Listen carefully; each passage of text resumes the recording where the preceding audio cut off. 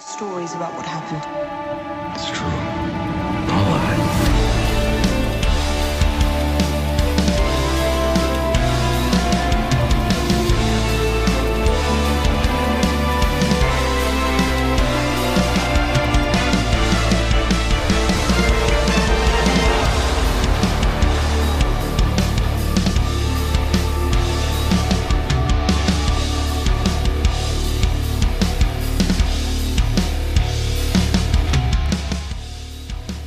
Hello, everybody, and welcome to episode 44 of the Star Wars Canon Podcast. I'm your host, Brian Miller, and I'm so glad you've decided to join me to talk about our favorite thing in the world, yet again, Star Wars. I've got my Boba Fett sippy cup full of liquid to keep us going for the night, and with me I've got a very good friend of mine and somebody you guys know and love.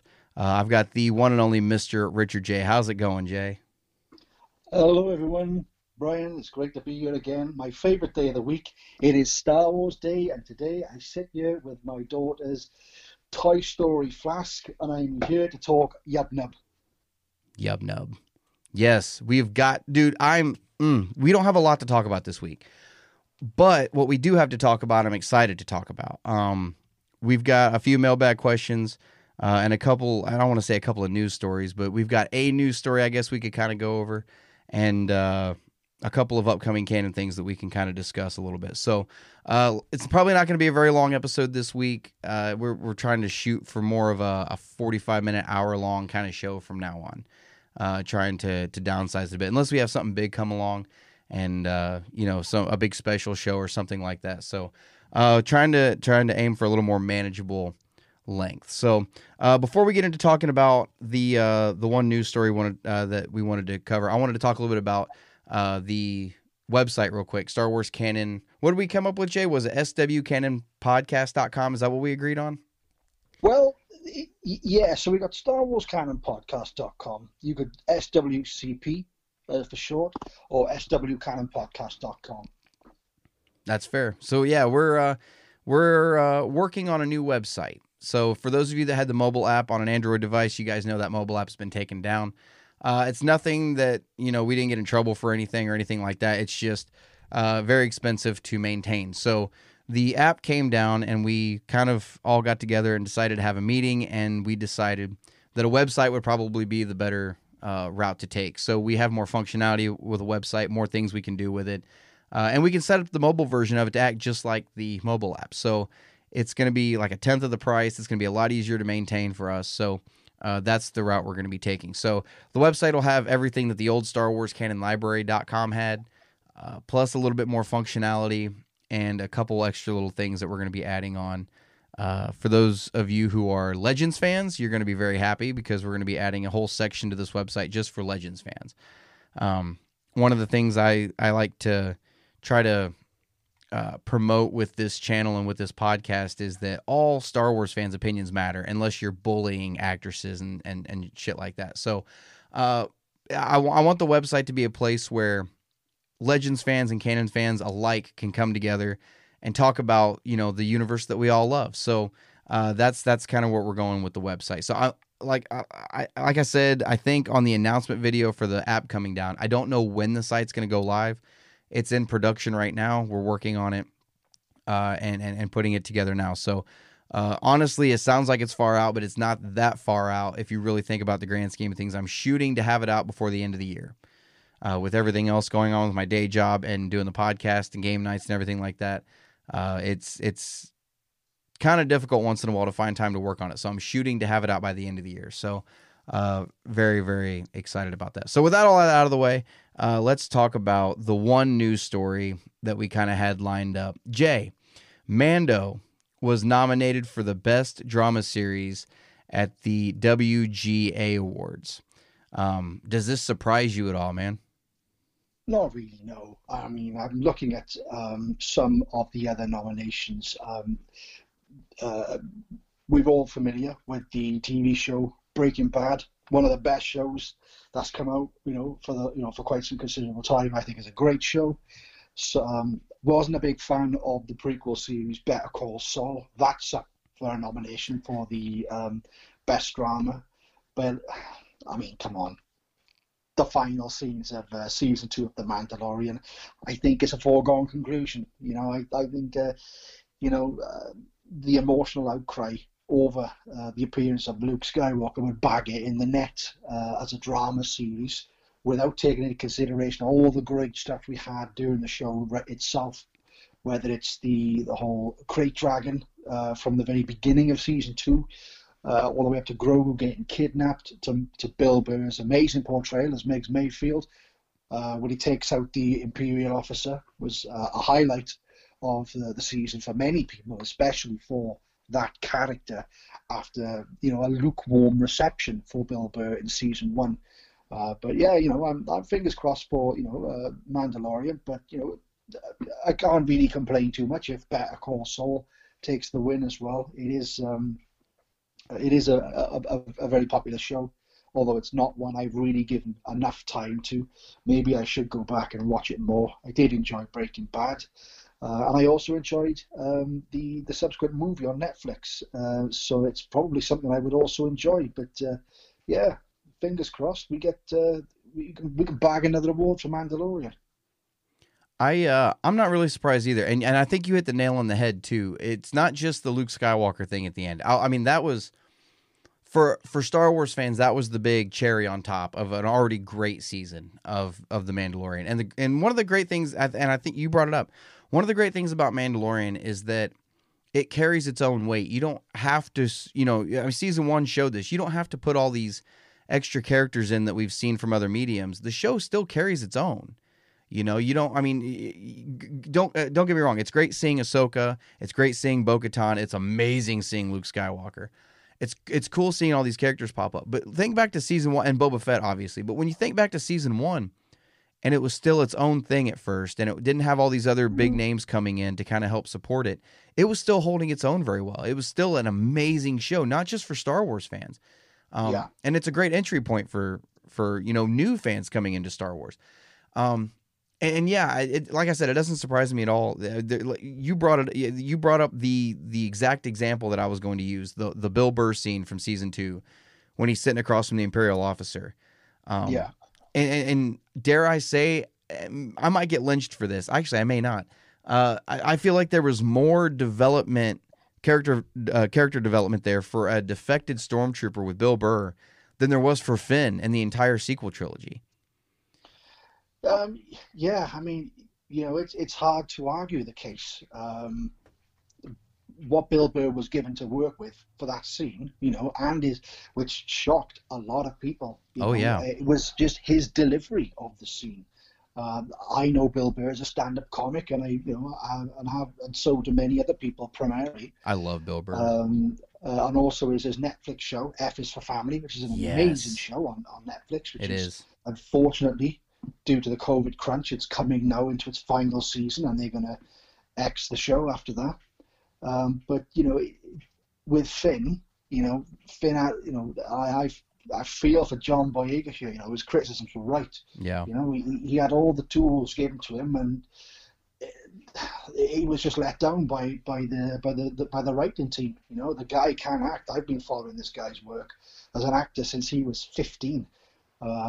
In a film called Attack the Block, which is just an independent. It's the movie over here. I don't know if something that would have been over in the US. It was all based in urban streets, in London city itself. So I don't think it would have been a film that would have made it, to the US. I think it might have just been a small independent movie. And it was a film. He plays a character who's 13 years of age. You only know the age at the end of the movie when he tells you that he's 13. But the movie, the movie's basically an alien invasion of these furry, almost like Critters. You remember the 80s movies? Oh, Critters? yeah, I remember Critters. My dad wasn't even big on sci-fi, and he loved Critters. Yeah, I mean, it's like these slash critters slash, mutant Yogi Bears, man. They just storming this tower block in London. And that's it. That's the entire movie. Just them trying to escape from these mutant bears, these alien critter bears that are just storming the tower block in London. But I think as well, something to consider with The Mandalorian getting, nominated for this award. you got a show where the main character very rarely even takes his own helmet off. Mm-hmm. I know, obviously, throughout the second season, we saw his face more often as the story progressed, but primarily this show is about this guy who doesn't take his helmet off. So it's going to be hard for him, for the show to win the award. I was just checking here, the third nomination, that name escaped me earlier, is Amazon's The Boys. Now, I don't know if any of you have, any of our listeners have ever seen The Boys on Amazon. It is by far the funniest superhero or comic hero TV show I have ever seen. It is hilarious. It's not safe for work. It is absolutely, definitely not for children. But, it is one of the funniest shows that I've seen in a good number of years. I wouldn't be surprised if that took the prize for drama, because there is touches on some really nasty, heavy things in The Boys. I won't say any more. If you've not seen it, go and watch it. You'll understand it, so I'm not going to spoil it. But yeah, The Boys, Better Call Saul, and Mandalorian are all up for the Best Drama Award. See, I think somebody on the game night told me I needed to start watching The Boys, and I haven't got around to it yet. I need to. But I've heard a lot of good things about The Boys. It's repugnant. That's what I've heard. I've seen some clips. I've seen some little, nuggets of things that happen. Nothing. I don't. It's all completely out of context for me. So I don't feel like any of it's spoilery. It might be. I don't even know. But anyway, I need to start watching it. And like you said, I wouldn't be surprised if it takes it, just based off of what I've heard about it. But one more thing I wanted to talk about The Mandalorian. You brought it up. It's about a character that never takes his mask off, and acting that way. I mean, from what I've heard from interviews and actors talking about stuff like that, that's got to be incredibly difficult to be able to portray all these emotions without your face being seen. And Mando does it perfectly. You know what I'm saying? Every time he looks at Grogu, you can just see that kind of fatherly love, and you can't even see his face. I do remember leaning over and telling Kirsty, though, after the season 2 finale, I told her, look, I totally get him taking his helmet off at the end of season 1 and at that one point in season 2 before, right, when the one episode that didn't have Grogu in it. Yeah. And I told her that's awesome. I totally get why they did it. But now that we have finished season 2, looking back at everything, I feel, and this is just me, I feel like it could have been really impactful had they never shown his face in season 1 or halfway through season 2, and that the audience saw his face for the first time with Grogu. You know what I'm saying? And like I said, it's just now that we've finished the season is why I'm looking back, and hindsight's always 20/20. I just feel like it would have been really impactful. But you're right, it's incredible how much emotion can come through on somebody whose face is always covered, whose main character is always covered, and even in these last 2 seasons, the character progression that he's gone through, from this stone cold, I can bring you in warm or I can bring you in cold bounty hunter, to giving up Grogu, saying I will see you again, I promise, and almost shedding a tear over it. You know what I'm saying? Yeah. So, I think the thing to take away from the episode between Din and Migs, when he takes his helmet off there, it lends itself to Migs Mayfield's story arc. It does. All right, so where Migs states to him, "I didn't see your face," and he hands him the helmet back. "I didn't see your face." So that, while it would be more impactful certainly for the viewer to not see Din Djarin until the final episode of season 2, I think if we took that episode and changed it so Migs never saw the Mando's face, right, it would. Migs would still get over with the fans. The fact that he blew that Imperial officer to pieces and then just kicked off a firestorm in the middle of the camp, in the middle of the officers' mess. The guy with the tray just stops. He still would have gone over, all right, with the fans. But I think it lends itself more on a personal, on more of an emotional level by saying, I understand what that meant to you. So I'm going to tell everyone that I never saw your face. So it lends itself to his character progression instead of Din Djarin's character progression. So I agree. No, actually, I do agree with you. I think you just changed my mind on it. To be honest, I'm not kidding. You have a great point there, because Mayfeld he's kind of done a little more extreme. He's kind of done the Han Solo arc that Han had in 3 movies, but summed up in 2 episodes. Just that quickly, going from that scoundrel to just instantly, being honorable and actually caring about something other than, him. You know what I'm saying? Yeah. So yeah, I completely agree with you. I totally get that. Yeah, it's on a very personal level with Mayfeld, and you're right. I think. Do I feel like they could have maybe done it where the audience didn't see his face, but Mayfeld still did? Yeah, but I don't think it would have been nearly as impactful on Mayfeld's character had they done it that way. Because even that whole conversation, seeing the look on Din Djarin's face during that conversation and everything, you're right. Yeah, no, you're completely right. I think you sold me on it. Good job, Jay. Not many people can change my mind, and you just did it. Good job, man. Proud of you. Well, that's really the only news story we really had for this week. It's kind of a slow news cycle, which is okay. I mean, it is what it is. We have other stuff to talk about. We got some upcoming canon that we kind of wanted to bring to the forefront. Next week, on the 10th, I think it is, Darth Vader number 10 is going to be coming out, a comic book from Marvel. Jay, are you caught up on the Vader run? I am, yes. I am caught up on the Vader run. We do have, first of all, on Tuesday the 9th, we do have Star Wars Insider 200, published by Titan Magazines. Oh, yeah. But in terms of, canon material, there may be short stories in the Insider magazines. There usually is. But in terms of a dedicated canon material, yes, as you said, the next one is Darth Vader issue 10, Into the Fire, part 5. Wednesday the 10th. Now, I don't know how many of the listeners here keep up to date with the comics, so I don't really want to talk spoilers, heavy spoilers, but basically, yeah, Vader has been sent on I suppose you could say, a quest from Palpatine, and basically to try to rediscover himself. And it's really heating up. There's been some great issues over the last few weeks and months of these comic books, and it's really took a sharp turn at the end of the last issue.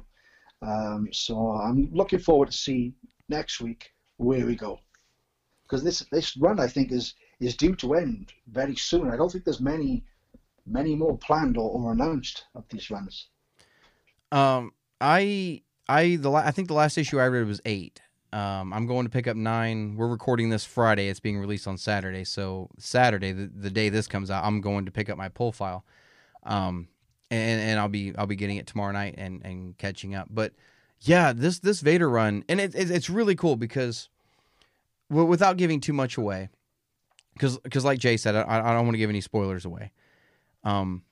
So far with this comic run, every Vader run has been very different. It's been a very different Vader in every single run, basically because of where the comic takes place. The first Vader run was between A New Hope and Empire, so it was a seasoned Vader who had been Vader for a while. You know what I'm saying? And the second Vader run, it was basically what I call Vader Year 1, where it was right after Revenge of the Sith. He was still learning how to be Vader. He was still getting used to the mechanical limbs and the teachings of the Sith and coming to terms with Padme's death and stuff like that.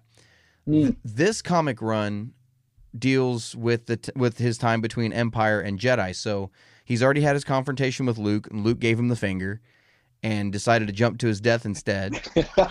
And Luke gave him the finger, Luke gave him the finger with his one good hand. Yeah.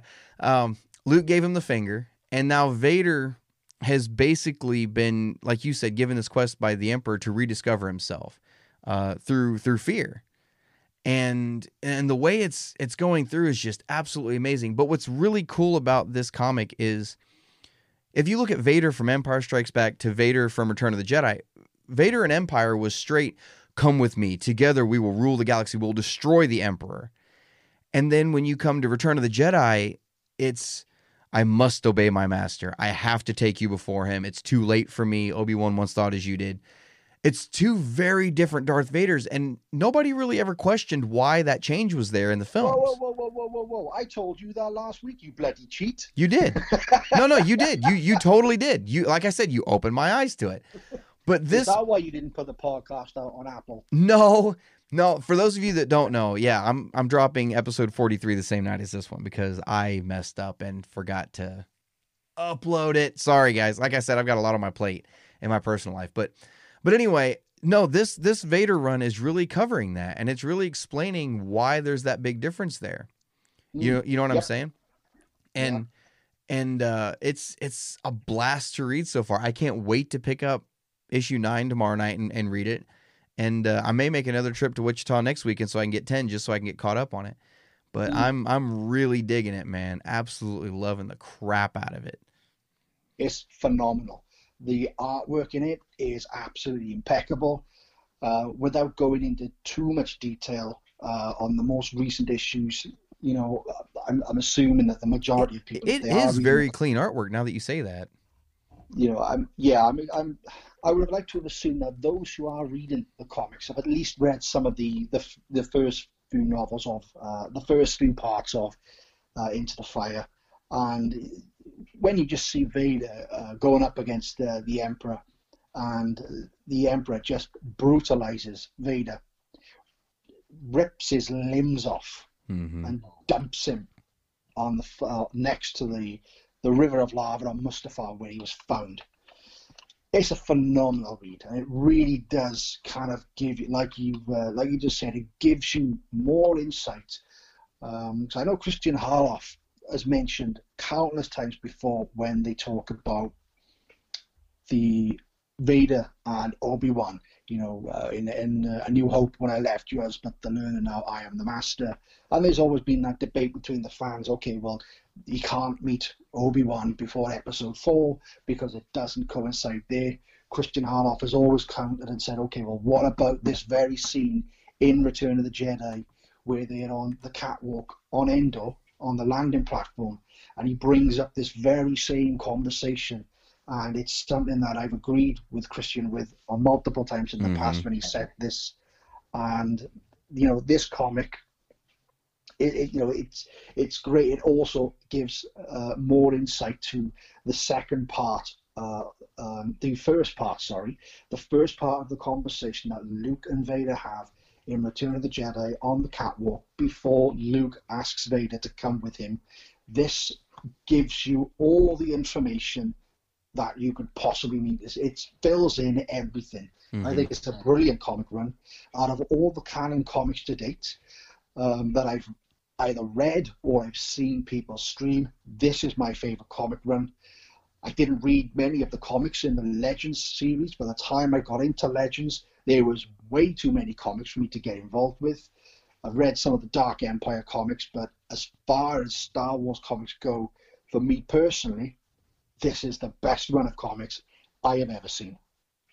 I agree. This is, out of all the Vader runs too, I think this is my favorite one, which is weird because I don't think it, maybe it did. I don't remember if it was number 1 on my canon ranking list of 2020 or not.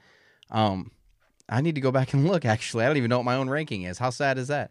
But yeah, no, it's up there. I think this is a damn good comic. And honestly, I don't label a lot of canon as essential reading. There is canon that I believe is essential reading for people who maybe only watch the films, but this comic I think is essential reading. I really want to say that it is because I mean it's so good. It's so good. And if I'm not mistaken, this was the comic too. I believe it was this Vader run.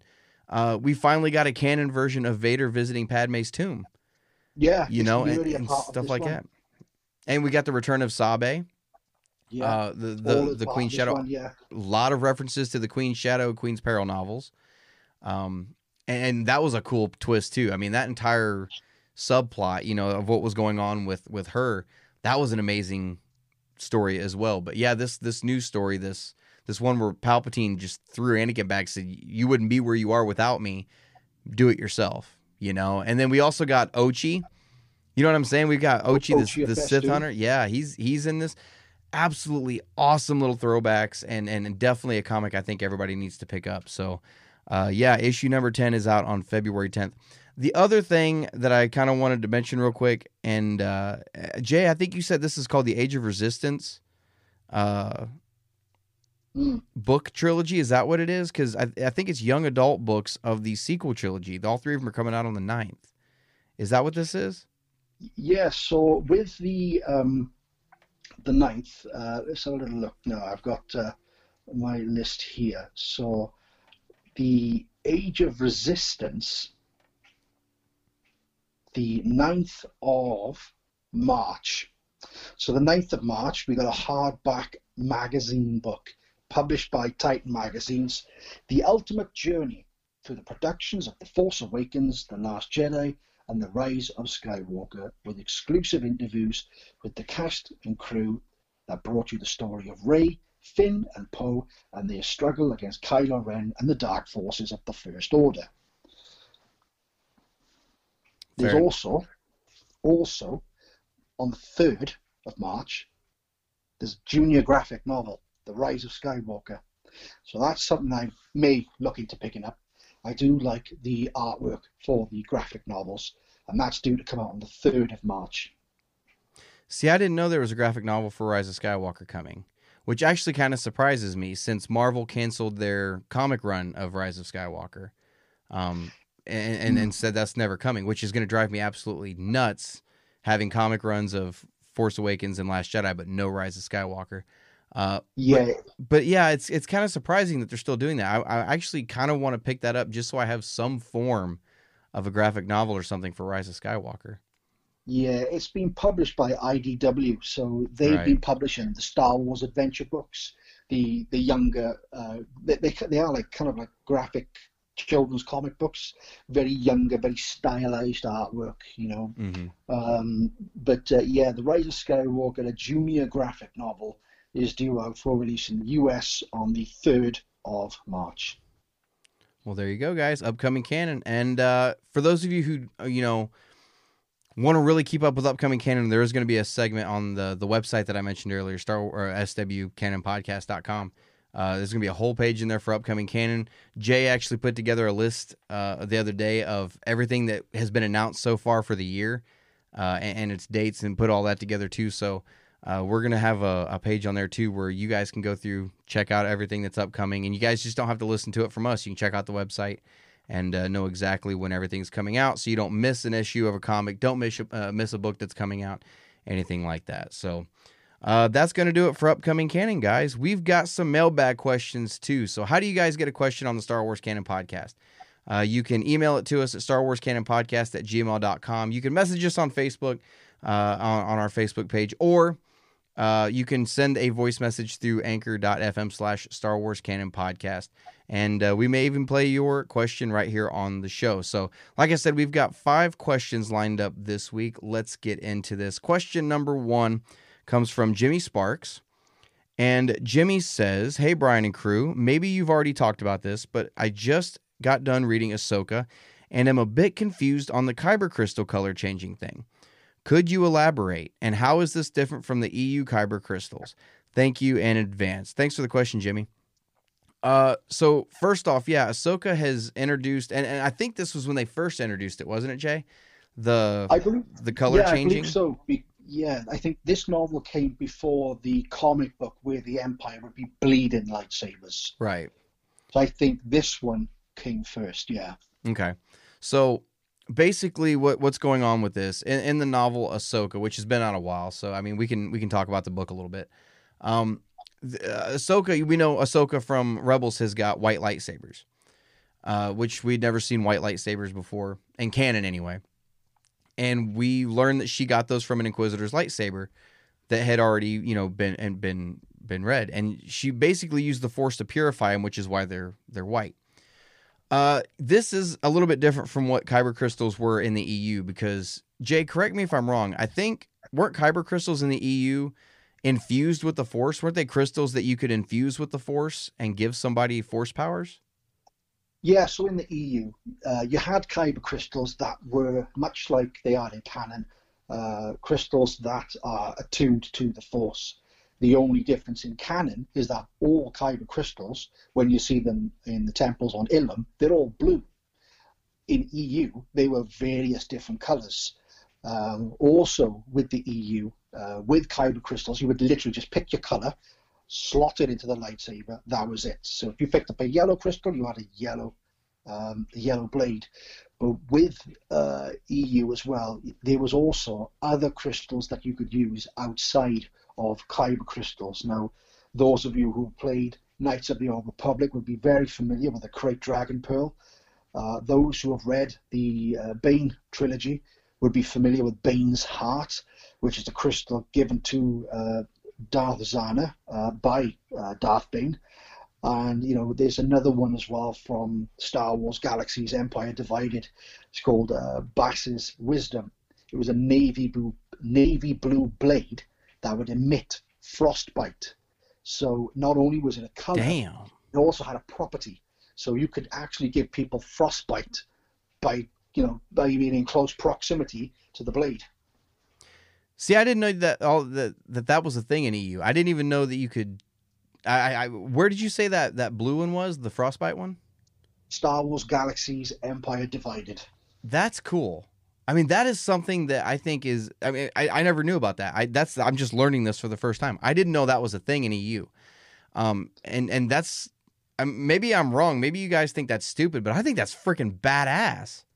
There's pages upon pages of different things that you can use, or at least in the EU, that were used in place or in conjunction with kyber crystals to adapt the power of the saber. Well, we were talking recently before the stream, before the recording. There's a crystal in Knights of the Old Republic. I believe it's the second one, but if I'm wrong, guys, let me know down below in the comment section. And you only had to be a dark side user to use it. You couldn't use it if you were too in tune with the light side of the Force. It's a red crystal which you put in your lightsaber, and it massively increases the damage, on your lightsaber. Also, another point to note to you as well, Jim, that in the old EU there was no such thing as a red kyber crystal. Red kyber crystals were created by the Sith.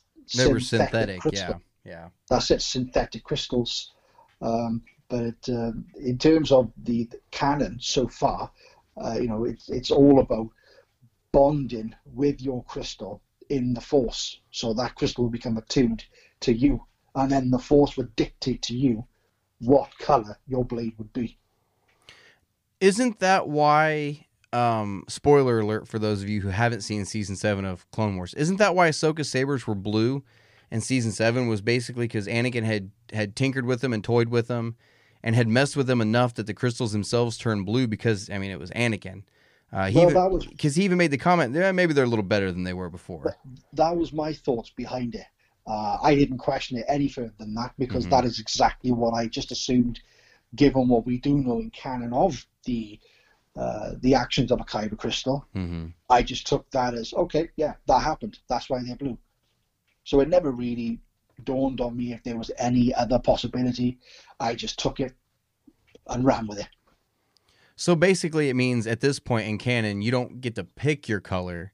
It just it becomes the color of whatever reflects your personality, your type of Jedi, and your connection to the Force. Am I summing it up right?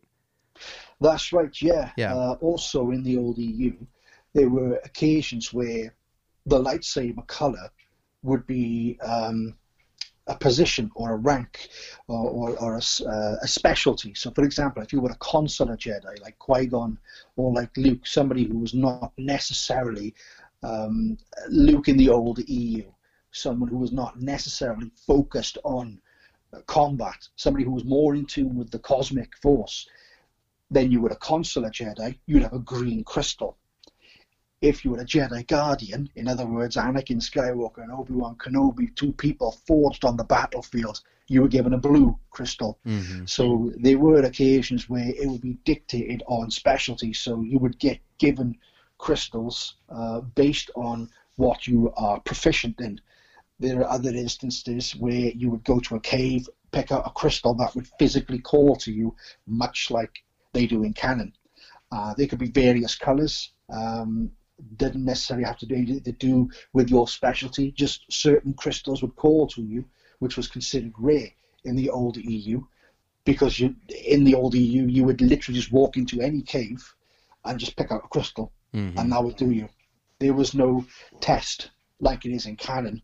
In the Clone Wars episode where the children go to the temple on Ilum and are tested when getting their crystals, there was none of that in the EU. Honestly, though, having that as canon now, it does make building lightsabers for non-Force users extremely difficult. It's something that, you know, if you have to have the Kyber crystal to make a lightsaber work, it makes finding a lightsaber or a non-Force user getting their hands on a lightsaber incredibly difficult. Oh yeah, it could be fatal. Yeah, I mean, you look at Kylo, the canon depiction, the canon reason for Kylo's warped blade. He wasn't. Snoke said himself, "You're unbalanced." He wasn't focused when he created his red lightsaber, and as a result, he cracked his crystal. Now, one thing that they don't explain in the movie, but you can read in the novel, The Force Awakens, is that every time Kylo switches that blade on, he risks having the lightsaber blow up in his face. Yep. That's kind of a cool aspect, honestly. If you really, I don't want to say it's a cool aspect, but it's kind of a nice, what's the word I'm looking for? It's a nice variable to add to an already off his rocker character. You know what I mean? Like you said, an unbalanced character. I think it's an awesome dynamic to add to that. Yeah, so. I think it's badass. I think it's absolutely badass. I love it. Yeah, absolutely cool. It would have been nice to have seen that in the movie, so other people who don't read the novels could also pick up and learn that as well. Right. Yeah, because I remember a lot of people were arguing whether or not those were vents on the side of his saber, which I think it turns out that's what they are vents for the excess energy. And then, or if it was, purposefully put there as, like it actually had a purpose and a function. But no, it was just because of the crystal being damaged the way it was, and it needed somewhere to vent that extra exhaust, and that's all it was. Technically, it wasn't even a crossguard saber. It's not even a blade that's coming out there. It's just that extra pure energy that's coming. It's not even focused. It's just, basically big torch blades is all it is. Torch flames. So yeah, it's just raw power. Yeah, which kind of fits in with what Kylo's character is. He's just raw power. Yeah, and what he wants. That's it. It's much like Anakin. Remember in Attack of the Clones that Obi-Wan had said that. Was it Attack of the Clones or Revenge of the Sith? Where Anakin when Obi-Wan had turned to Mace and said, his abilities have made him arrogant. I think it was Attack of the Clones. Yeah. Yeah, Attack of the Clones. Yeah, where Anakin knows he's a badass, so he doesn't train. Right. Because it's natural to him. He's got this raw power, and we see that in Kylo. Luke explains that to us when he sees it in Rey. I've seen this kind of strength, kind of power only once before. It didn't scare me then. It does now. Yeah. So we know he's just raw power, just untapped raw potential. Yeah. So, it makes a lot of sense having a saber reflect that too, and having a crystal that reflects that, even though it's not his crystal, you know what I'm saying? But it still reflects him as a broken individual also, and I think it's absolutely awesome that kind of, I don't even think that was on purpose, honestly. It might have been. I don't know. I haven't seen anything to really show that that's what the correlation was, but that's really, really cool connection. So I hope that answers your question, Jimmy. Yeah, the color changing thing, I used to call it mood ring crystals because at first I wasn't a big fan of the idea, but it's kind of grown on me since then. So yeah, I hope that answers your question, Jimmy. Thanks for sending it in, brother. Question number 2 this week comes from Nicholas Owen. And Nicholas says, hello, Star Wars Canon Podcast. Big fan here. Thank you guys for being a positive light in the fandom. It's something we desperately need. Thank you, brother. Appreciate that. Nicholas says, I have a question. Was Sharut a Jedi, or did I miss something? It used to be only Jedi and Sith could use the Force. Has that changed? Love the show, guys. Keep it up. Jay, you want to take this one? Okay, sure. Now, was Chirrut a Jedi? No. Simple answer. Chirrut was a warrior preacher of the Guardian of the Wills. Now, it's separate, but it's known to the Jedi. The way to kind of wrap your head around it is they're force sensitive, okay, and they have years and years and years of training, much like Buddhists are trying to achieve that echelon of enlightenment. Now, if you kind of cast your mind back to Empire Strikes Back, this is where Luke is leaving Dagobah, and Ben Kenobi pops up and appears to Luke. And Luke turns to Ben and says, I can feel the Force. And Ben turns to him and says, yeah, but you can't control it. So what we see Luke go through, where, you know, through that small period of his training, a guardian of the will could take their entire life to even get a fraction of where Luke is. Now, the guardians, what they would do is safeguard pilgrims on their travel to the Temple of the Wills, which is why they are based in Jeddah. That's where one of the temples are, the Temple of the Wills. Now, in regards to the Jedi and the Sith, while the movies traditionally focus on Jedi and the Sith, even in canon, there are other sectors of Force users. You've got the Witches of Dathomir. Mm-hmm. You've got the Ancient Order of the Wills, the shamans who taught Yoda how to come back as a Force ghost. Now, collectively, this is within EU and in canon, there are 108 recognized Force categories. However, I would be remiss to not say that some of these categories are very similar. You've got the Legends version of the Falanasi. All right. Now, the Falanasi were a group of Force users who originally in the EU were the people that Luke and Leia's mother belonged to before Episode 1 even came out. In canon, they're also referenced in the sacred Jedi texts. And there's in Legends, what they would do is that they would have an ability where they could, or what they refer to as the Adepts of the White Current, which is basically another version of the Force. What they would do is they would set up an invisible barrier. Not sure if any of you have seen WandaVision, but if you have, you get the meaning. They would set up an invisible barrier so you could stand in a field, and that field could be empty.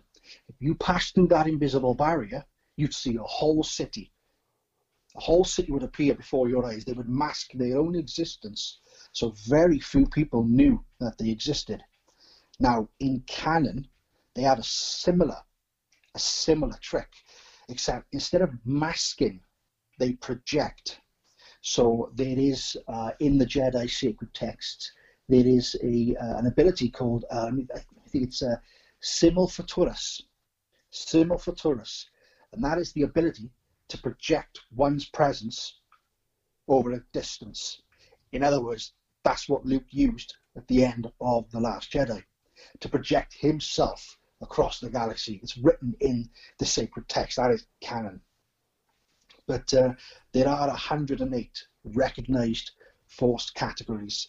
But as I said, there are some that are more or less clones of each other with just slight differences. But traditionally in the movies, yeah, it is Jedi and Sith. But, you know, in canon and in EU, there's always been more than just that. The films focus purely on good versus evil for the sake of it being a children's movie. Mm-hmm. But the outer lore, the comics, the novels, the games, all of those expand on it greatly. And it's about 108 recognized groups. See, I didn't even know that. But no, it kind of we've seen other characters that weren't Jedi or Sith using the Force in the films. Maz Kanata had a connection with the Force, you know, and she said, I'm no Jedi, but I know the Force. And there was even a deleted scene, and if I'm not mistaken, it was in the novel for Force Awakens also, where she uses the Force to pull the ceiling down. That's right. In the basement of the castle when the First Order attacks. And so it's not just Jedi and Sith. Those are the two that we focus on the most because, you know, they got the lightsabers and it just looks badass when they fight each other. But it's like Luke said in The Last Jedi, the Jedi were romanticized. That's what we're doing. We're romanticizing Jedi. You know what I mean? And Sith, because that's the ultimate ends of each end of the spectrum going at it. And it's cool and it's badass. And honestly, that's what sets Star Wars apart from other sci-fi series. You know what I'm saying? And that's something that other sci-fi series and franchises don't have. And it's really, really cool. So I don't see a problem having other people come in who can feel the Force. And like you said, Obi-Wan telling Luke, but you cannot control it, you know? And yeah, I think it's absolutely cool. And even Baze Malbus says, there are no Jedi here anymore, just fools like him, you know? And that's all it was. Should they have made him a Jedi? I think that'd have been badass. But yeah, no, I think it adds to the lore, honestly, that you've got people out there who were Force sensitive when they were born, but the Jedi just never found them, you know? And the Jedi can't find everybody that's Force sensitive, you know? So you've got people out there who are having these abilities and they just kind of go with it, you know? Like I said, Maz Kanata, who's been alive for over 1,000 years. Yeah, at some point, if she had a small connection to the Force, she's going to learn how to use it at some point, you know? And yeah, so it's not just Jedi and Sith anymore. So basically, yeah, I don't think it's ever really changed either, because in EU, weren't there people that, I think you just said there were people that could use the Force in EU. There's hundreds. Like I said, the big one for me was the Falanasi. That was one of the first civilizations that I came across when I started to read the EU, before I decided to go back and do it in chronological order. And it was a very early 90s novel. Came out way before Phantom Menace, which is why Luke's and Leia's mother was originally, at least in the novels, was supposed to be a member of this civilization. Of course, Phantom Menace retconned all that, changed it up, so it's Padme Amidala of Naboo. But in the older year before the prequels came out, she was a member of this Varanasi civilization. I think as well, going off what you said about making Chirrut, it would be badass to see him a Jedi.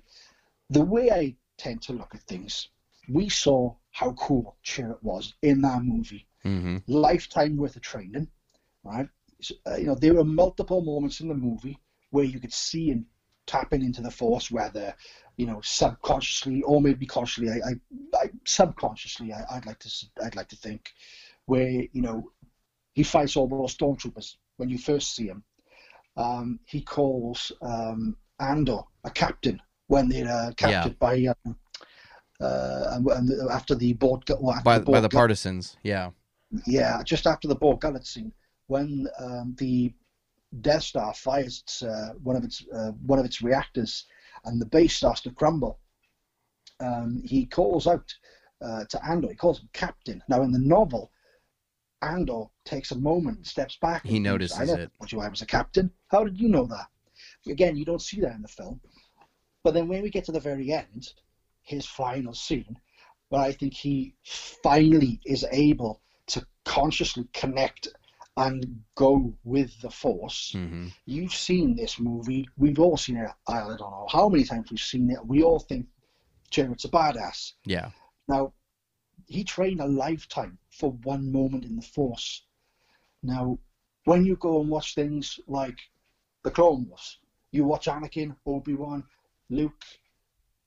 If you then go with that, with the mindset that Chirrut spent a lifetime for one moment of consciously connecting to the Force, these people all have an innate ability to connect straight away. It elevates Luke, it elevates Leia, it elevates all the other Jedi. All right, because now you're seeing it from a different perspective, where you've seen a man train his entire life to have one moment of connectivity within the Force that he was consciously aware of. That's right. But we've all grown up. We're familiar. We know Jedi. That's what we grew up with. Yeah. Whether it's original trilogy, prequel trilogy, or sequel trilogy, it doesn't matter. We know Jedi, right? But when you take a step back and see it from the perspective of somebody that's trained for their entire life to have one conscious moment with the Force, if you can look at it through that perspective, it elevates the Jedi to a more mythical standpoint. That these people, Luke had barely any training. He had to find his way himself to lift the lightsaber out of the snow on Hoth.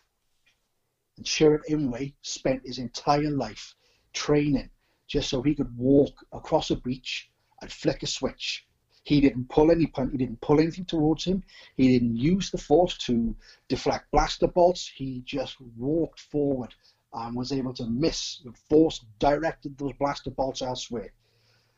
But Luke, without barely any training, on his own, Heir to the Jedi, was able to move the lightsaber out of the snow, and it elevates the Jedi just a little bit more in terms of how mythical and how powerful these people are. Yeah, because we've only ever seen them from as the standard, as the go-to. This is what a Jedi is. This is what I expect of all the heroes. No, now we're getting to see a bigger universe. All these other characters, some of them are scoundrels, and you get these guardians of the worlds, people that spend their lives dedicated to this, and they maybe in rare cases have one in their entire life, one conscious connection to the Force. For me, when I look at it through that perspective, it elevates the Jedi that extra bit more for me. It elevates Yoda and Yoda's wisdom in Empire Strikes Back that little bit more for me, and that's how I choose to look at it. Yeah, no, I think it's great that they've added more people in. You know what I'm saying? Because think about this also. I mean, there's who all in the galaxy had ever seen a Jedi? Hardly anybody had ever seen a Jedi. I mean, there were 10,000 Jedi at the time of the prequels, something like that. 10,000 Jedi to a galaxy of trillions and trillions and trillions of beings. Not everybody had ever seen a Jedi. They were a myth. You know what I mean? To most of the galaxy, probably. And then, you've got these little people, I don't want to say little people, but these people here and there, these just normal, everyday people who have these abilities. And what are the odds of them being found? 10,000 Jedi going out to find trillions of people who are connected to the Force. And Yoda says it, the Force is created by all living things. It binds us and brings the galaxy together, holds the galaxy together. That's why wouldn't there be people in tune with that? You know what I'm saying? So yeah, nothing's really changed. It's just they've focused more now on the fact that it's not just Jedi and Sith. So yeah. Well, look at Del Meeko, right? Yeah. Battlefront 2, that cutscene between him and Luke. Now, when you look at Del Meeko, it's pretty clear that this guy was alive before the Clone Wars, right? He doesn't look as if he's in his 20s. Right. The guy looks like he's in his late 30s, right? So by that point, I would at least think that he might have had he would have been alive to have seen Jedi actively around. Mm-hmm. Now, he lived on Coruscant. Based on what he said about hearing tales of the Jedi and how much they petrified him as a kid, living on Coruscant, he probably never even saw a Jedi either. Yeah. And by the time, maybe he got to that age when stories were being told, Revenge of the Sith onwards. Some of the stories that he might have been told might have been from before Order 66. Right. Some of the stories he might have been before then. Just these mythical creatures like Krampus, like the evil Santa Claus. Yeah. Comes to take your kids away if your kids are being naughty. Some of it could have been the Imperial propaganda too. Yeah, I mean that it could be in relation to the Imperial propaganda, which to me would make sense. Yeah. I mean, Palpatine did say it, but it's not a far stretch to think that some of those conversations were being said before Order 66. Especially if you lived in some of the lower levels of Coruscant where the shady dealings were going down. You didn't want a Jedi coming around and busting up your crib. Yeah. But but I definitely think, looking at Del, I don't know how old Del is, but looking at Del, I would believe that he was alive and probably fully aware before Order 66. I could be wrong. The guy could be in his, it was 19 between Revenge of the Sith and A New Hope. Then how many years have we got then between A New Hope and Return of the Jedi? A New Hope and Return of the Jedi, I think there's 4 years there, if I'm not It's 4 or mistaken. 5. Yeah. So we got 19 for Revenge the Sith to A New Hope. We'll chuck down 4 for the original trilogy, plus another 5, even though we haven't hit the 5-year point. 5 is just the Battle of Jakku. So obviously at this point, it wouldn't have been a full 5 years yet because he was still with the Empire. That would have made him 28 at the oldest. Now, Del Meeko looks like he's knocking 40. Right. You know what I mean? So he could have been 10 or 12, you know? I'm thinking Del Meeko would have been old enough to know the Jedi before Order 66. And Right. those stories still terrified him because, you know, people didn't see a lot of Jedi on Coruscant. If you lived in the top elite levels, yeah, you probably saw them on a regular basis. Yeah. Especially if you were a senator or had access to the Senate chambers, or the Senate building. But your people who were on the streets, people down at District 1313, they wouldn't have liked the Jedi. They were too shady for that. They would have told the kids some really nasty stories. Yeah. Even before Order 66. Yeah, no, you're right. So, yeah, I hope that answers your question. And yeah, I think it's great that there's more than just Jedi and Sith now. I really do. And there already was, but I think it's good that it's not just that exclusive club anymore. You know, I really do. So thanks for sending in the question, Nick. Do appreciate it. Question number 3 this week comes from Toby Gardner. And Toby says, hello there, fellow nerds and keepers of the Force. I pose to you all this question. If you could change one plot point in any of the films or television shows, what would it be and why? Love to hear your opinions. I'll take this one first, Jay, because I know before we started recording, you said that was a really hard one to kind of nail down. I was jokingly saying that I would have stopped Padme from pulling Jar Jar's hand out of Anakin's pod racer and just let Anakin fire it up. And for why, I think that's obvious why. But no, to be serious, I feel like this would have really changed more than just stuff going forward. The end of The Last Jedi. Say what you will about Last Jedi. I think what would have been absolutely amazing, it was instead of seeing this broom kid scene at the end of Last Jedi, we basically see the entire first 4 minutes of Rise of Skywalker, and actually move that to the end of Last Jedi, so that by the time The Last Jedi came out, we'd know, oh, Palpatine's back, and then we got to wait 2 years to see how that's going to go down, because you could do that whole scene of Kylo saying, to Palpatine, I'll kill you. I've died before, and have that entire scene of him finding him on Exegol. And then ending it with Kylo saying, who is she? And then the Emperor smiling and boom, credits. And I think just and it's not even changing a plot point. It's just moving it to somewhere else. I think would have really helped I think it would have saved an entire trilogy, at least in my opinion. I think it would have saved the entire trilogy. Jay, what do you think? Well, I'm not sure about saving the trilogy, but for me,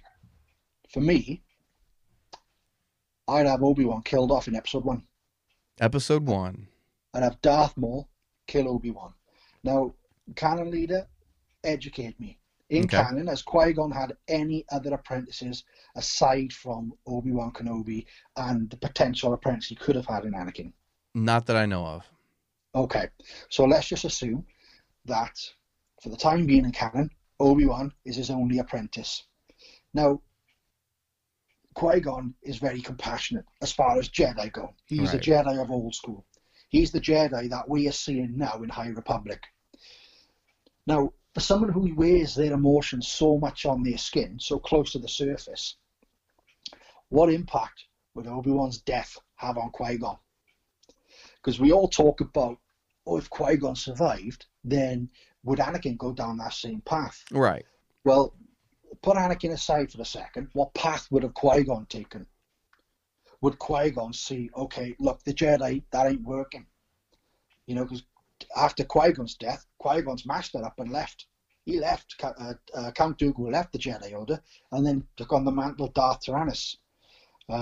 So I would be very intrigued to see where Qui-Gon's path would have taken him. Would he acknowledge his own failings as a teacher?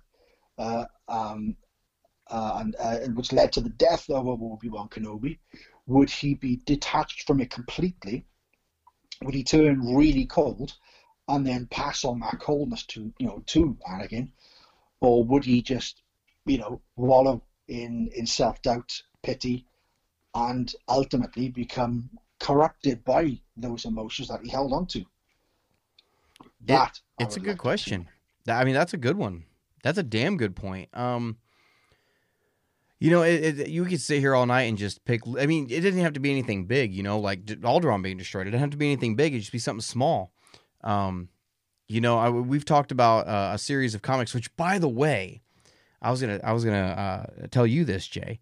This series of comics that we've talked about before, the Star Wars Infinities, where they take one, and none of these are canon, by the way. If you guys are listening to this and you've never heard of this is not canon. These came out Dark Horse days. Star Wars Infinities, they would take one little thing and change it and then kind of see where it went from there. And the one that really stood out in my mind was The Empire Strikes Back, because they did one for, I think, each of the three films. Yeah. And they have all three of them at my comic shop in Wichita. So I'm going to see if I can pick them up tomorrow. All three of them. Because those are a blast to read. But the one that sticks out to me is the Empire comic, because Luke basically dies on Dagobah. He freezes to death, or on Dagobah, on Hoth. I'm sorry. He dies on Hoth after Han finds him. Han finds him screaming, Yoda, Dagobah, all this stuff. And Luke doesn't make it through the night. And they pick up Han and Luke and they go back to base. And Han decides to leave the rebellion and go to Dagobah to see what Luke was mumbling about. And Han ends up becoming a Jedi, training with Luke, if I remember, or with Yoda, if I remember right, if that's how that comic went. But I remember that series coming out, and I think it would be awesome to do something like that. We're getting a series already from Marvel saying, What If, called What If. Why can't we have Star Wars What If? And I mean, I think it'd be amazing to have something like that. We talk about what ifs all the time on this podcast. What if this had happened? What if they had done this? What if this person died and this person lived?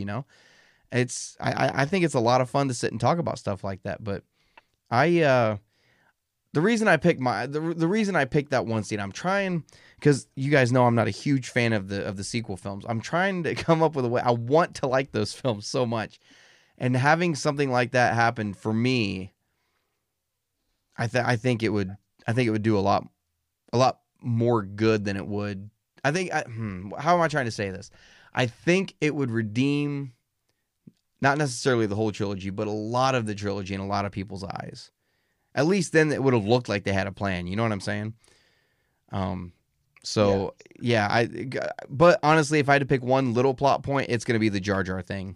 I'm just going to stick with it, because Padme not going over and taking Jar Jar's hand out of the pod racer and Anakin firing it up. We got no more Jar Jar. He's gone. And nobody to give Chancellor emergency powers. And you know what I'm saying? Like, there's no Gungan to manipulate or anything like that. And we get rid of one guy. So we get rid of somebody. So that's what I'm going with. I'm going to stick with the Jar Jar thing, personally, because I'm pretty happy with the way everything else turned out. But thanks for the question, Toby. Do appreciate it. Question number 4 this week comes from Jody Carson. And Jody says, I was wondering if the rule of 2 is still a thing in Star Wars, since Disney has introduced all of these other Sith assassins and Force users. Also, could you explain the rule of 2 and who started it? Love you guys. Okay, so first off, we have to fix something in this. Disney's not the one that's introduced all these Sith assassins and other Force users. That was George Lucas in Clone Wars. That was with I'm assuming you're talking about Asajj Ventress and the Dathomir witches and all that. That was all George Lucas. None of that was Disney. So it's not Disney that's introduced all that. But however, yes, the rule of 2 is still canon. It's mentioned in Phantom Menace when they're having the funeral for Qui-Gon and Yoda and Mace Windu are talking, and they say, always 2 there are, no more, no less, a master and an apprentice. But which was destroyed, the master or the apprentice? Yes, that is still canon. Did it get blurred a little bit in the Clone Wars? Oh, hell yeah. It got blurred. Damn near broke the rule off. Instead of bending it, they damn near broke it off. But you also have to keep in mind, too, Sidious at one point, he knew about Asajj Ventress, but when he realized that Dooku might have been training her as a Sith, he told him, kill her, get rid of her. That's a test of loyalty. Get rid of her. There can only be 2 of us, And and bringing Darth Maul back and the whole Savage thing, it's still canon. But and even in the comics, hell, Palpatine has come up with several different Force users as tests to maybe replace Vader down the line. You know what I'm saying? So it's been blurred. The rules been bent a little bit, I think, but it's still canon. Jay, what do you think so far? Okay, so in terms of the history of the Rule of Two, in the old EU, I'm surprised Brian didn't lead with this. This is his baby. I know. I talk about it so much. I figured I'd let you do it this time. Oh, thanks, I appreciate that. I'll send you a couple of dollars when this is over. Aw. So, going back thousands of years, all right, there was effectively, there was a Sith Council, okay? Many Sith, it was called the Brotherhood of Darkness. Now, these Sith, none of them could attain the rank of Darth, okay? And the reason why is because if there was a Darth, there would be a leader, and the Brotherhood of Darkness would all fight, try and kill each other to get to that position, and all the infighting, which just basically crippled the Sith from the beginning. So Bane, sickened by this, of the Sith Temple, where he went to the Sith Temple to train with the Sith, and discovered in the temple libraries all these different scrolls and texts from ancient dead Sith Lords. And reading these texts, he was sick of what the Sith had become.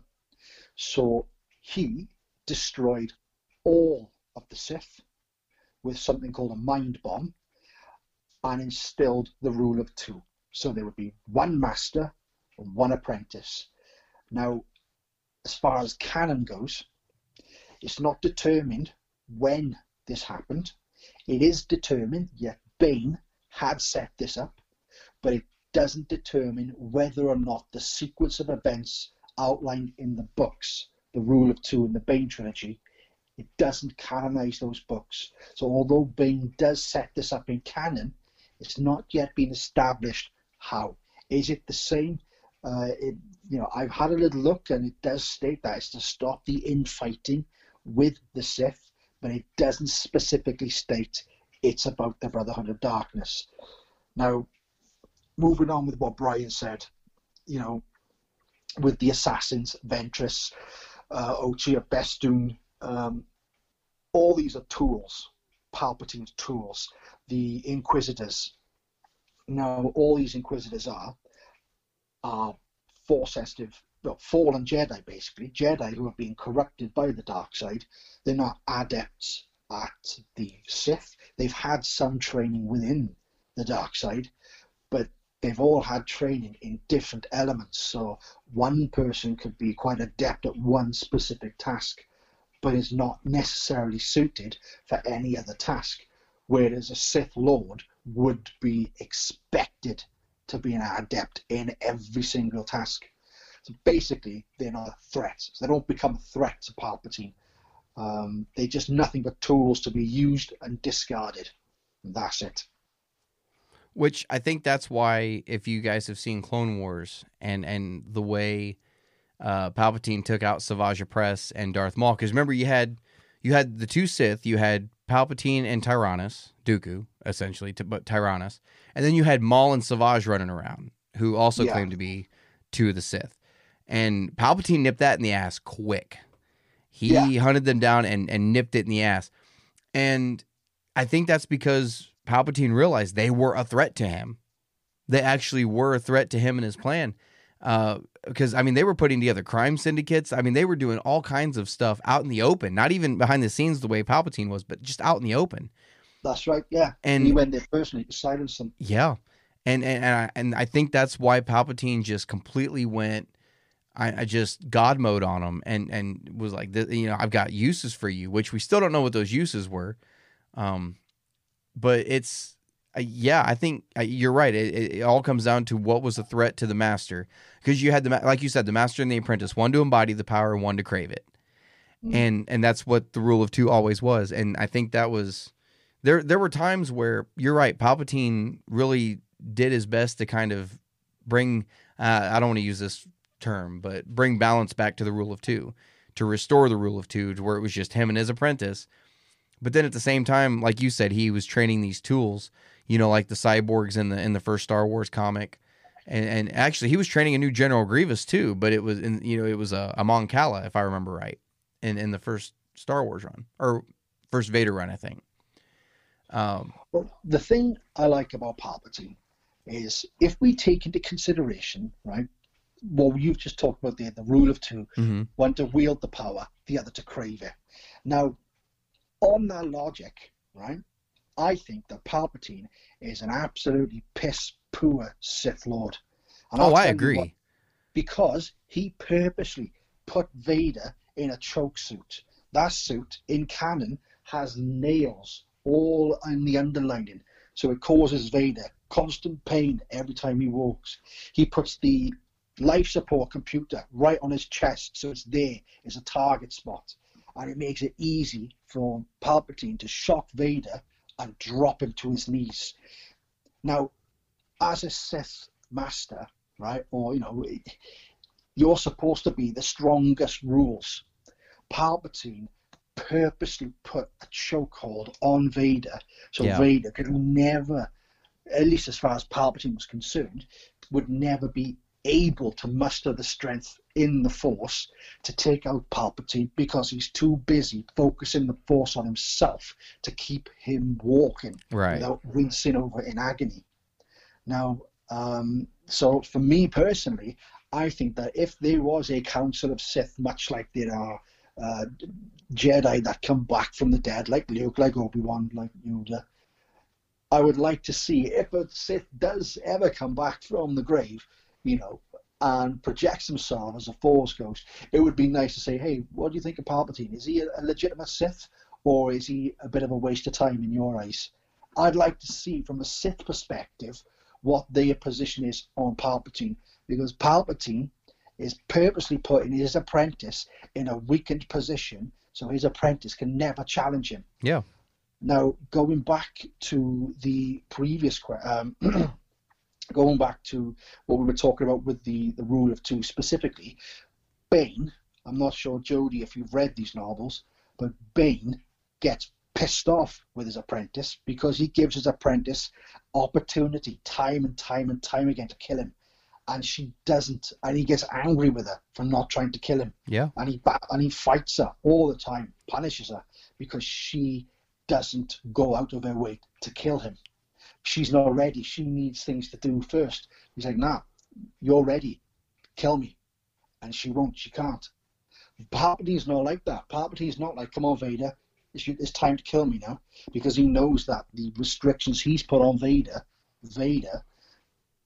generally wouldn't be able to. Now, if you gave Vader a suit that didn't require his full concentration to operate, then yeah, we know Anakin or Vader would have obliterated Palpatine. Palpatine states that in Revenge of the Sith when he's fighting Yoda, that this kid could take both of us out at the same, could take both of us out.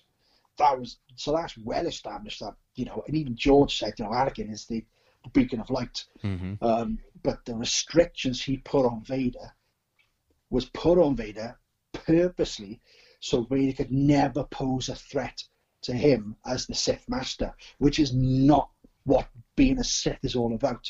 Palpatine is a fraud. Get him off the Sith Council. Get him off the Sith throne. He's a fraud. He's a fraud. Get him off. Well, I hope that answers your question, Jody. Yeah, and talking about those Bane books, man, for a second, because, Jay said a while ago, I love talking about the Bane books. I'm not wrong, though. I'm not wrong. He's a fraud. I absolutely adore those books. So even if you're just wanting to read canon, I would still go pick up those three books. What are they? They're Darth Bane, they're Darth Bane Rule of Two, and what was the third one? Dynasty of Evil. Dynasty of Evil. That's it. You're right. That's an amazing trilogy, absolutely amazing trilogy of books. So they're definitely worth the read. That would actually answer a lot more. That's basically what Jay was talking about, where he had the thought bomb, took out the army of light and the Brotherhood of Darkness. Just that guy, he's my absolute favorite Sith Lord. If they end up making that particular story canon, he's going to be by far my favorite character in canon. Absolutely by far. So thanks for sending in the question, Jody. Do appreciate it. And our final question this week, Jay doesn't want to touch with a 5-foot pole. It comes with Ronnie Black. And Ronnie Black says... It wasn't addressed to me. It wasn't. It was addressed at me. I'm under the gun. I will honor the listener by respecting his wishes. He wanted to ask me that question, not me. So I'm going to sit back. All right, here we go. This is going to be our last one for the week. Ronnie Black says, Brian, I've heard you say you felt like the Luke we get in the Mando is a perfect match to the Luke they shoved down our throats in The Last Jedi. I'm not disagreeing with you. I'd just like to hear you lay it out a little more and explain how you come to that conclusion. I love your show, and I hope to see you guys really make it in the fandom. Thank you, brother. I do appreciate the question, and I appreciate you directing it right at me and not just Jay, too. So, yes, for those of you who have tuned in to my live hangouts or game night or anything like that, or I might have even said it on the podcast, there have been a couple times where I've mentioned that the Luke we got at the end of season 2 of The Mandalorian, the Billy Badass Luke, matches the Luke we got in The Last Jedi. And I know a lot of people, I know there are two different Lukes, day and night, at their respective points. But I feel like the Luke, and I'm going to lay it out, and this is probably where a lot of people are going to get pissed off at me. And that's okay. I mean, if you guys disagree with me, let me know in the comments section. Oh my God, there's going to be so many comments on this episode. So, the Luke we got in The Last Jedi, I'll start at the back and work our way forward. The Luke we got in The Last Jedi was a broken Luke Skywalker who had achieved being the most powerful Jedi in the galaxy, who had defeated the Sith, who had helped bring balance to the Force at the time, right? Obviously, now it's Rey for some reason, but anyway, who had helped bring balance to the Force, even helped turn his father back to the light side. Like Rey said, Vader, the most hated man in the galaxy, Luke helped redeem him. And we see how far he's fallen. You know, Jay, you've talked about on this podcast how he's drinking from the teat of these whales, these beach whales that come up, and he's just drinking out of them. And he's showing Rey, do you really want this life? You know what I mean? Like, this is how far you've fallen. The reason I say these are the same two Lukes is that you see Billy Badass Luke, and you see Luke in The Mandalorian, and you see how powerful he is, and you see how wise he is, right? And you see what he's come off of from the end of Return of the Jedi and all this other stuff. When you fill in the gaps, because we don't know exactly everything that happened in between those two Luke Skywalkers, right? Those two versions of Luke Skywalker. We have the cliff notes, but we don't have all the details. We don't have everything that was going through Luke's head during all of it, everything. It makes total sense to me why Luke would end up where he was in The Last Jedi, because of how far from grace he fell. In my opinion, the more powerful you show him, around the time of The Mandalorian or Return of the Jedi, the more powerful you show him, the more it makes sense to me why he is the way he is in The Last Jedi, because the higher he flies, the further he has to fall.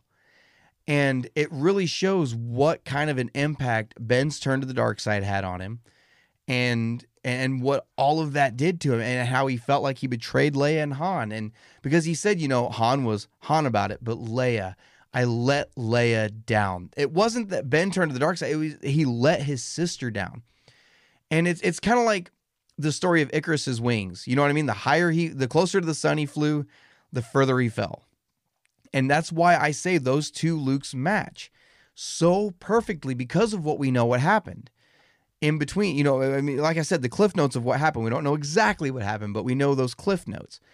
That's why I say, the higher you fly, the further from grace you fall. Jay, do you think I'm nuts? No, we were talking about this last week, and I was talking as well to somebody in the YouTube comments on last week's show. What I want to see is, and I'm not the only one, solid Luke content. Yes. That fills in the gaps. Yes. Content that you can emotionally connect to. Because if we can see, as you've just said, Luke continually rise, seeing that downfall, provided the emotional content is there, it would make that downfall seem natural. Because when you walk into the cinema, we haven't seen Luke since Return of the Jedi. That's right. In canon, there was nothing of Luke until we got to the new trilogy. There was no build up, no marketing for Luke in Force Awakens. It was the whole thing. Where's Luke? Luke was missing. We find him at the end. We waited. Some people have waited over 30 years for that one moment. They finally see him at the end.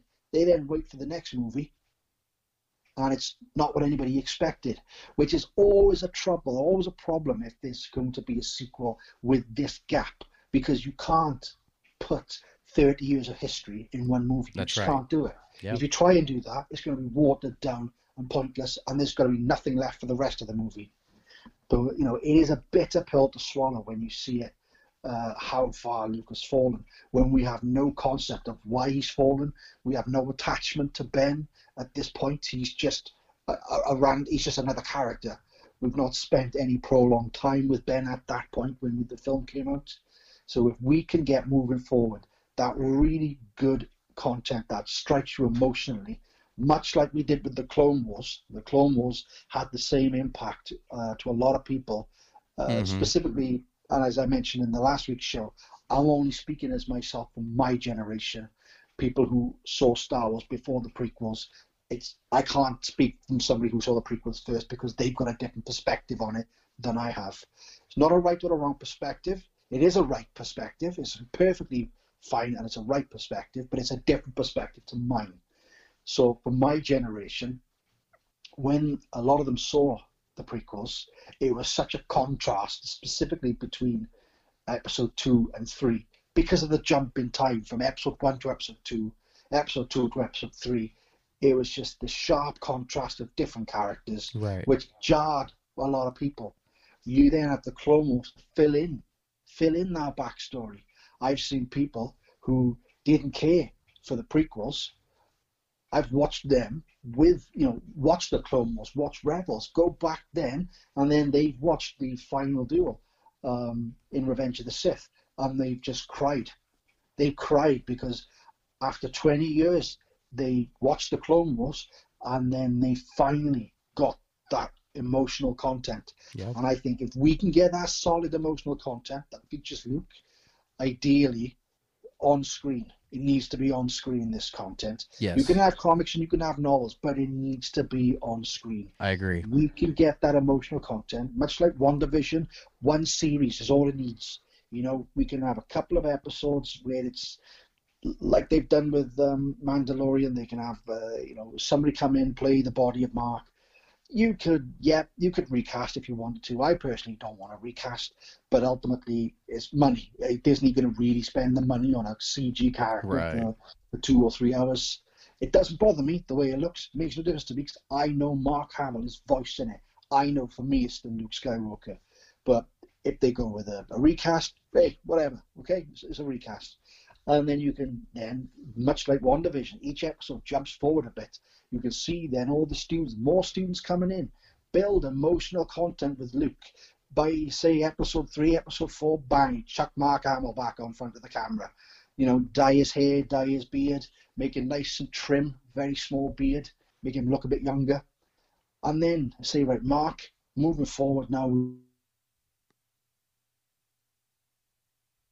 And then eventually we get to Last Jedi, we see what happens, and everyone's heartbroken because they've seen the story. Not heartbroken because they don't understand the story. Right. Yeah, no, that's exactly why I think, well, first off, you're right. We do need more content with Luke Skywalker and stuff that we can connect with. You're totally right. And like you said with Clone Wars, that's a perfect example of filling in that gap and making it make sense. And that's basically my defense on why those two. And honestly, the more they show us of Luke being a badass when he was younger, like you said, the more tragic that fall is going to be. Because Luke even said it in Last Jedi. He goes, "I was a legend. I was Luke Skywalker, a legend." And that's what we as an audience, the people that don't like what they did with Luke, that's what Luke, he's a legend to them. Those are the stories that they grew up with, of him being a badass and all this stuff. And Luke realizing that he couldn't live up to that, that thought that everybody had of him, that image of him that they had. And I mean, honest to God, even though Luke was broken in The Last Jedi, look at what he turned around and did at the end of that film. He still came back and was Billy Badass Luke Skywalker again, and did something that no Jedi in canon so far has ever been able to do. And I mean, even he being as powerful as he was, it still killed him, but he was still able to do it. That force projection, you know what I mean? So everybody wanted Luke to be this most powerful Jedi ever. They got it, and I guess people don't realize it. I don't want to say they don't realize it, but it's not in the form that they wanted. I think everybody wanted Luke running around with a lightsaber, swinging it in The Last Jedi, and I think that's what everybody wanted, and that's not what we got. And in my opinion, what we got in The Last Jedi, not everything has to be flashy laser swords. It's him showing how powerful he was in the Force, even after being disconnected from it for 5-6 years, and he just comes back, jumps back on the bandwagon, and is able to do this again. Absolutely amazing, in my opinion. Absolutely love it. So I hope that answers your question, Ronnie. And for those of you who want to argue with me, you are more than welcome to do so. Please keep it civil, though. That's all I ask. Let me know in the comment section, what do you guys think? And I'm really looking forward to reading your comments on that, to be completely honest. So, Jay, was there anything else we needed to talk about this week? There is one thing that I'd like to say. Yeah. First of all, we do have a Discord server. If you fancy it, jump in. It'd be great to speak to you more often, and also as well, potentially organize some gaming events. But today we had our very first Squadrons flight. We had a nice little squad. We got myself, Cannon 1, Cannon 2, Hermitcraft, Cannon 3, I can't think of a name, Cannon 4, Vincent. We've got one spot left for first flights. Now, we do have our young man in reserve, currently stationed at home base, providing intel round the clock, Dark Lord of the Steph. His game copy comes in a few days, so if you want to jump in and be Cannon 5, jump in quick, because I want to run a lot more games with you guys. I want to talk to you. I want to get to know you, hear your experiences with Star Wars. If you don't want to play the games, that's cool. Jump in the Discord and just shoot me a message. Hit me up on the general chat. I'm here to talk to you 24/7. Fair enough. Yeah, no, like Jay said, we've got a Discord server now. You guys are more than welcome to hop on, join, talk Star Wars with us. We've got channels for literally anything you could possibly want to talk about with Star Wars. Jay's done an amazing job setting that up and helping moderate it too, man. Doing a really great job on that. And I haven't really been active on the Discord lately. Like I said, my personal life's been hectic the last few weeks. With stuff from my day job and trying to keep going with the website and everything like that. So please forgive me, guys, for not being on there very often. I'm going to start doing better on that, I promise. So the link for that Discord server can be found in the description of this podcast. Make sure to check that out, guys. Hop in there and, like I said, talk whatever you guys want to talk about Star Wars-wise with us. If you guys want to get a question on the Star Wars Canon podcast in the future, like I said earlier, you guys can email it to Star Wars Canon Podcast at gmail.com. That still gets me once in a while.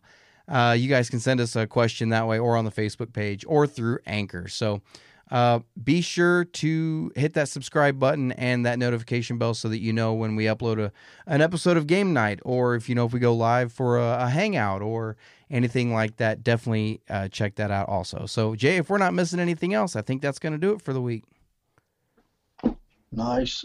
Beam me up, Scotty. Fair enough. All right, guys. Well, this is Brian and Jay signing off. And as always, guys, may the Force be with you.